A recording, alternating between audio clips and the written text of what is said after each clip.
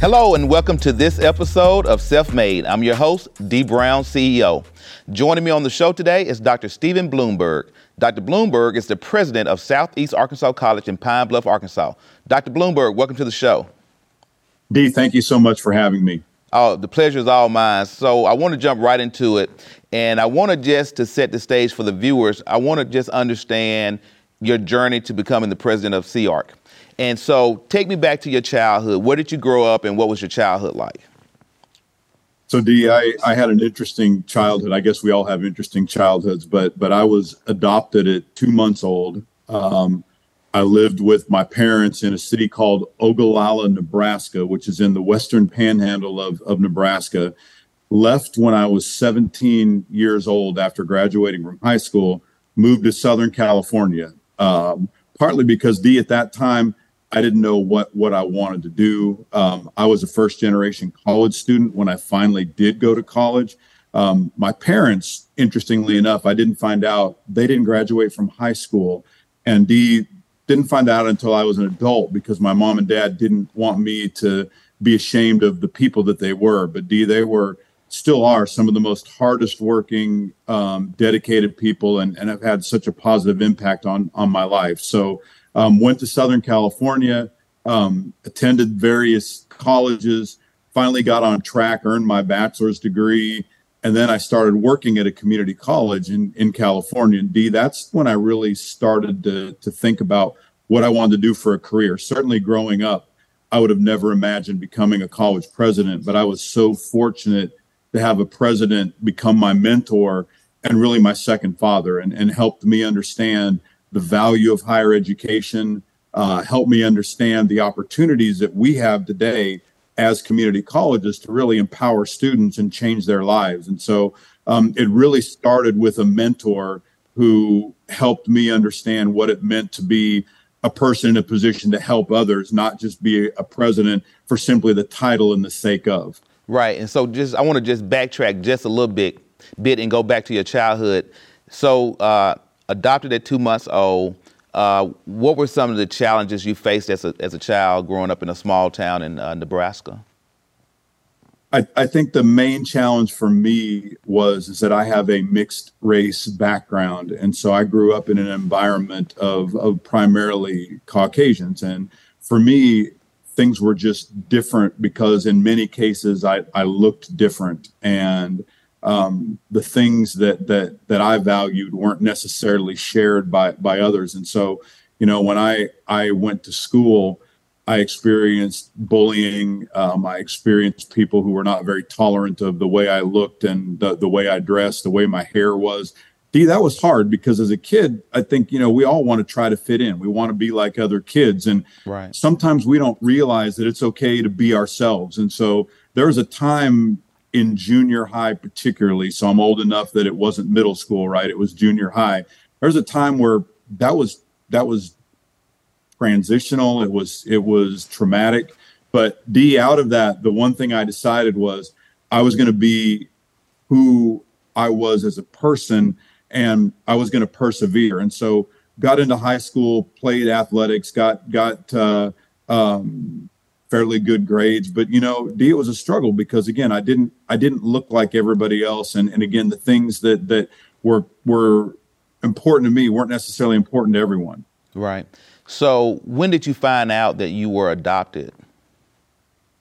I knew that when I was younger, so probably less than 10 years old, I knew from my parents that I had been adopted. And for me, I've never had a desire to find my birth family. I know many people who are adopted attempt to find their roots, but the parents that I have are my parents. They will always be my parents, and they sacrificed so much for me. And so I never decided that I wanted to go back and look at where I came from. But I knew when I was less than 10 years old.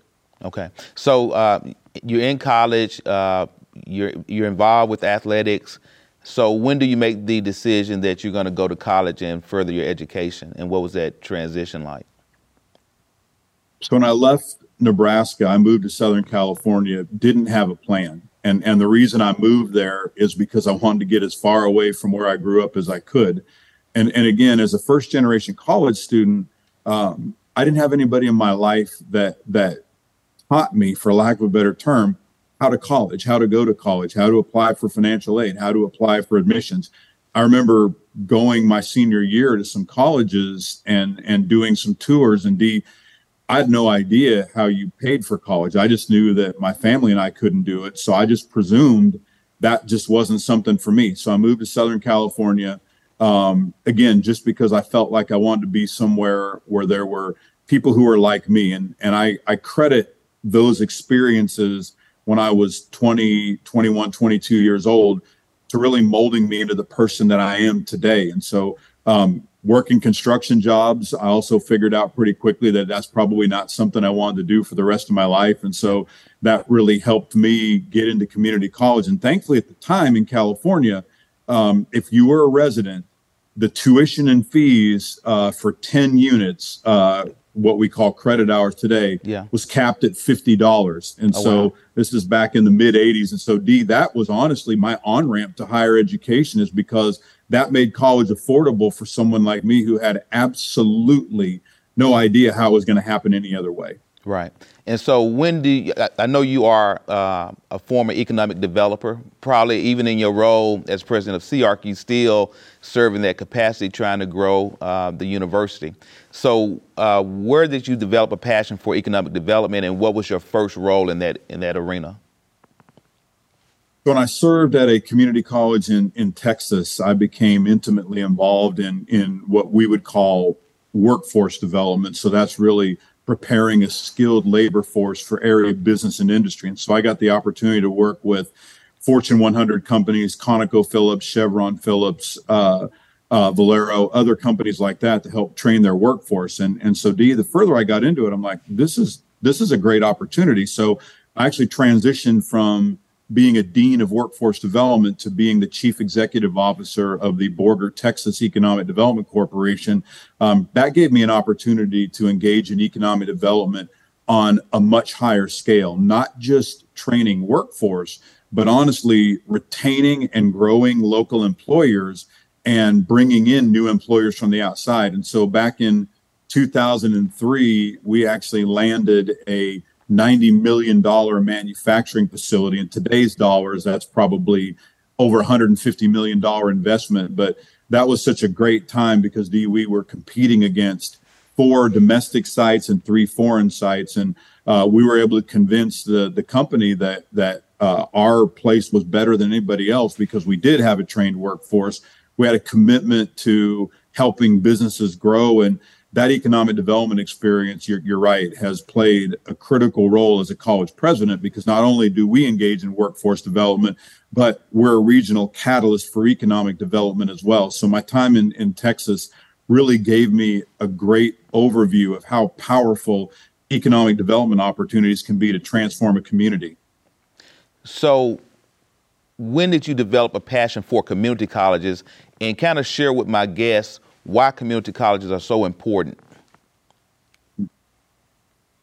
Honestly, if there was not a community college in my life, I wouldn't be with you today. So my first opportunity to enroll in higher education was at a community college in California. And so that gave me a chance to experience higher education. And I think the importance of community colleges today is, I know this may sound over dramatized, but many times for students, their choice is either a community college or nothing. And that means that for whatever reason, maybe their families didn't give them an opportunity to learn about colleges when they were growing up. Maybe they didn't have the resources.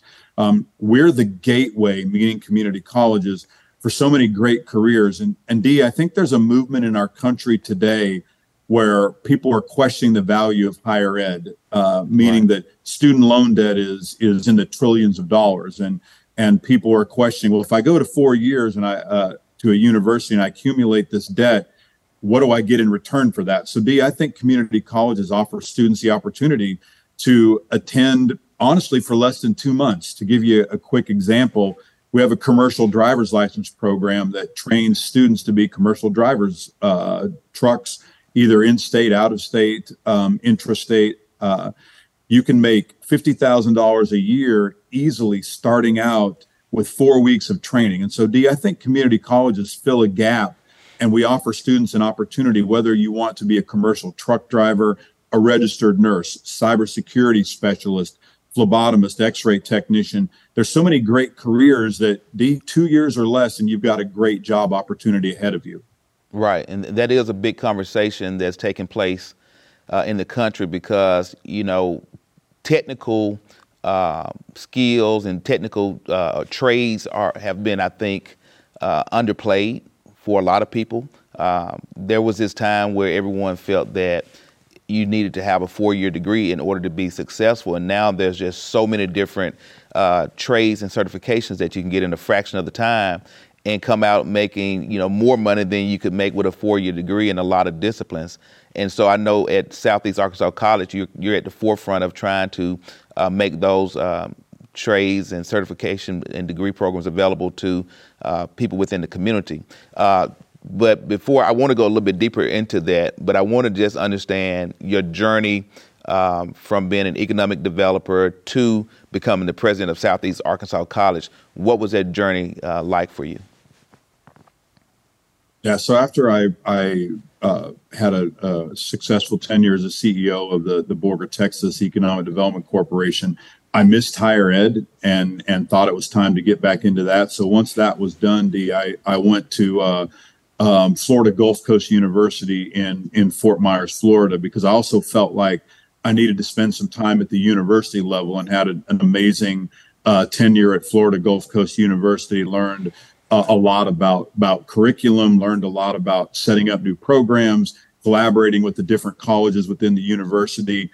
So after about 5 years at FGCU, an opportunity came up to become the vice president for community development at Oklahoma City Community College. So O-triple-C, as it's called, has about 18,000 students. It was an opportunity for me to transition from a large university to also a large community college. And so during my tenure at O-triple-C, I served my last 2.5 years there as the executive vice president, or the chief operating officer of the campus. So after about 2.5 years of that, I felt like I was ready to ascend into the presidency. So I started looking at opportunities, and Southeast Arkansas College was one of those that I looked at. I'd actually applied for 3 different positions around the country and became a finalist in 2 different places at once, including here and another college. But Dee, I felt a calling to Pine Bluff because I felt like this was a place where I needed to be.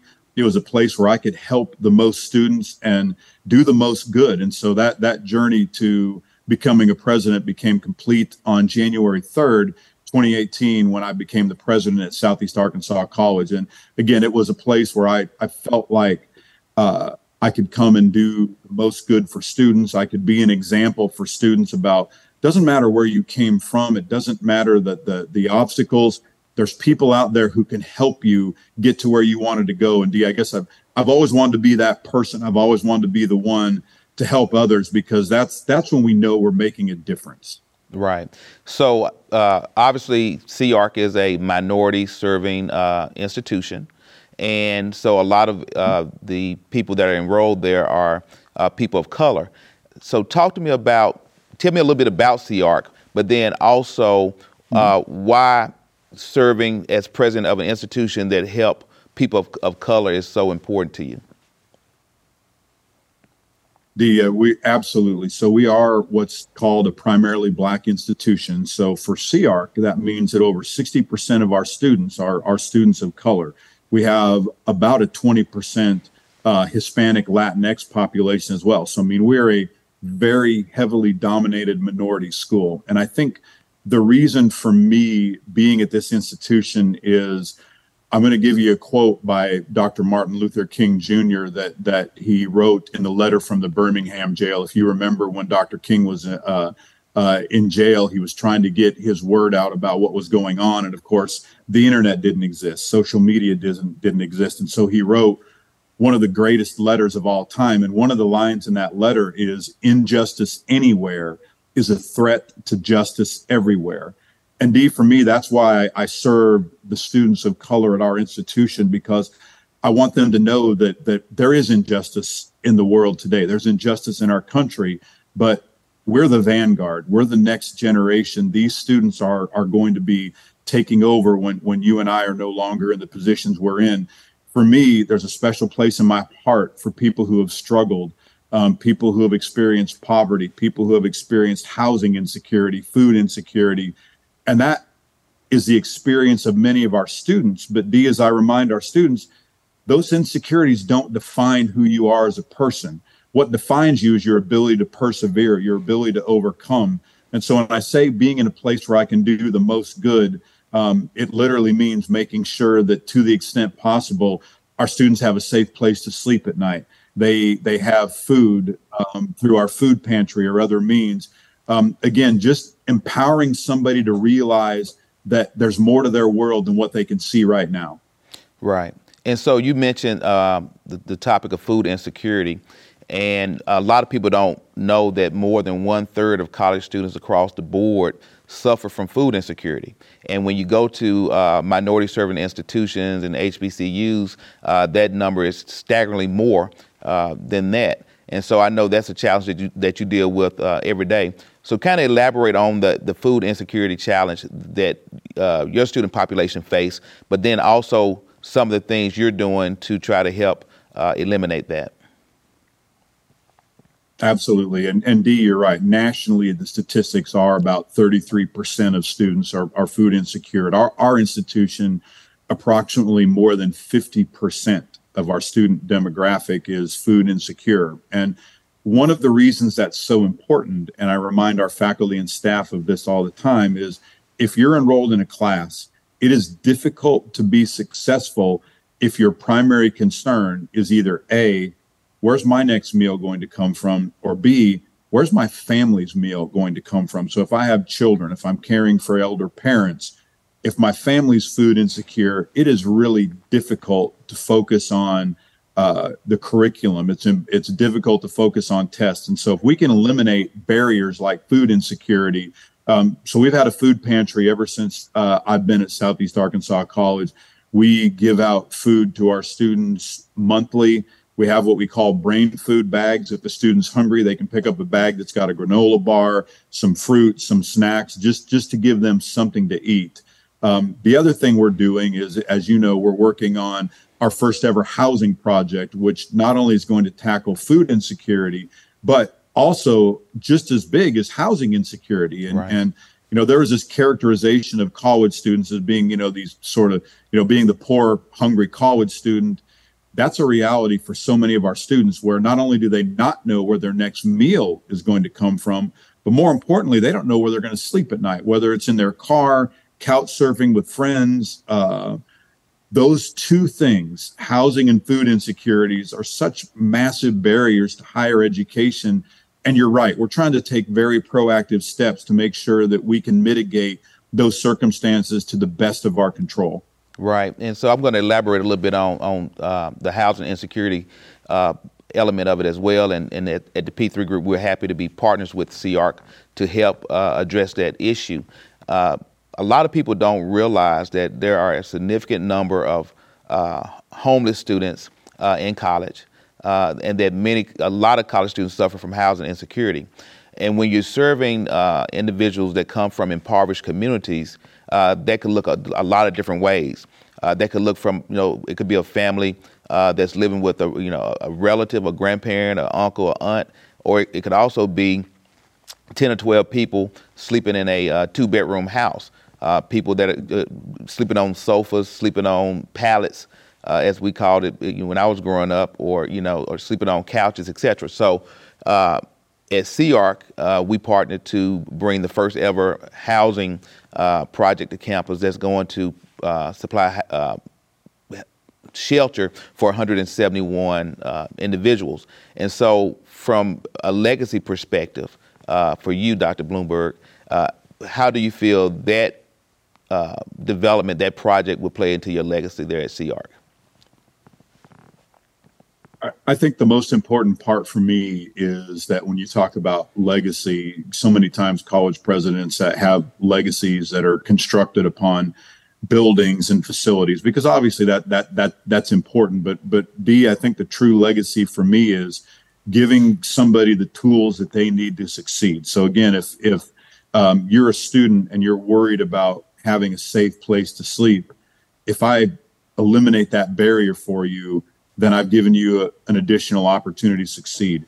If I've eliminated the barrier of food service, because our housing, as you know, will have food service in it, where many of our students will have the most consistent meals they've ever experienced in their life. Right. I think eliminating those barriers is what I want my legacy to be. And I want that legacy to stand upon the principle that again, doing the most good for everyone. And we're all in this together, and helping students succeed where many times they have no idea what success even looks like. And they don't understand how to get from the point in life where they're at now to the point to where they are self-sustaining. They have opportunities for employability. They have economic mobility where they're not stuck in a dead-end job. And I think, Dee, for me, the legacy is all about empowering people, honestly, to do more than they ever thought possible. Right. And so, Dr. Bloomberg, we touched on just a little while ago the fact that you all have technical and trade certification programs that can offer individuals a pathway into a career that could be financially rewarding without having to go the entire 4 years, et cetera. Talk to me about some of the programs that you all have at CARC. I know we mentioned the truck driving school to get your CDLs, et cetera, but what are some of the other programs, and what type of career opportunities do those programs offer? Great question. So, Dee, if we start and we look on what we would call the nursing and allied health side, as you know, pre-pandemic, there was a significant shortage of nurses there. Since that time, obviously, there's an even larger shortage of registered nurses. So we have a great RN program that trains students to become registered nurses in 2 years. We have what's called a licensed practical nurse, or LPN program, training students to become LPNs, which is just a little bit below as far as healthcare careers go, an RN.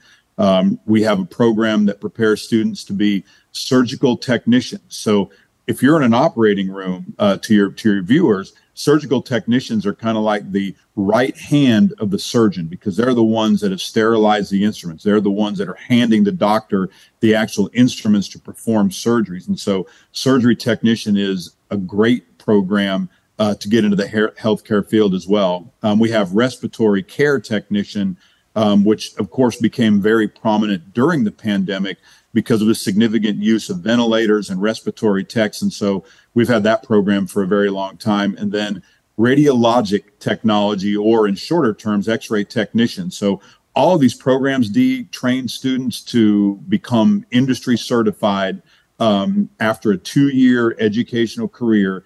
And as you know, registered nurses are in such demand that there are hiring bonuses, there are sign-on bonuses, there are great opportunities for hourly rates. So many nurses just starting out are well above the $50,000 mark. X-ray technicians, respiratory care, all of these are career fields, Dee, that start out, again, as a new entrant into the workforce, $50,000 or more a year. So nursing and allied health plays a really big, vital part of our curriculum at Southeast Arkansas College.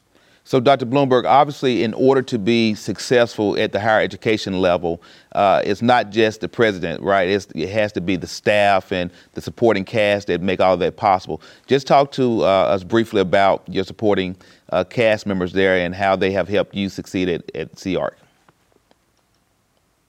I tell our staff and faculty all the time that I'm humbled by what they do. And in our business, one thing above all, if you're going to work in higher ed, is so important. And that's having a passion to serve, having a passion to serve students. And unequivocally, our faculty and staff are united in their desire to serve. And so that means that people go the extra mile. If a student has missed a class, professors reach out and say, hey, Dee, are you okay? What's going on?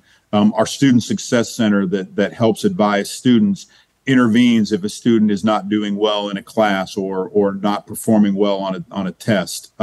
It takes so many people to make sure that a student has a successful conclusion to their journey. So, Dee, from our faculty to all of our support staff, honestly, to our institutional services, our custodians, our groundskeepers. Our college campus is immaculate because we have people who care about it, who take care of it. And again, for many of our students, I know this sounds like it's over dramatized, but when you arrive somewhere and the buildings are clean, they smell good, the grass is cut, the grass is mowed, there's people who greet you with a smile, that makes such a difference, particularly if you're coming from somewhere where nobody's smiling, or maybe the grass hasn't been cut, or whatever the case may be. Having a supportive learning environment aesthetically is important, but having the right people in place, both in the classroom and outside the classroom, are so incredibly important. And Dee, without the team we have here at this institution, we couldn't do the great things we do for our students. No question about it. Dr. Bloomberg, I couldn't have summed it up better. It's been great having you on the show. I think that we are very impressed with the work you're doing at CARC. To my viewers, I want to thank you for watching this episode of Self-Made. I'm your host, Dee Brown CEO. And remember, without you, there's no me.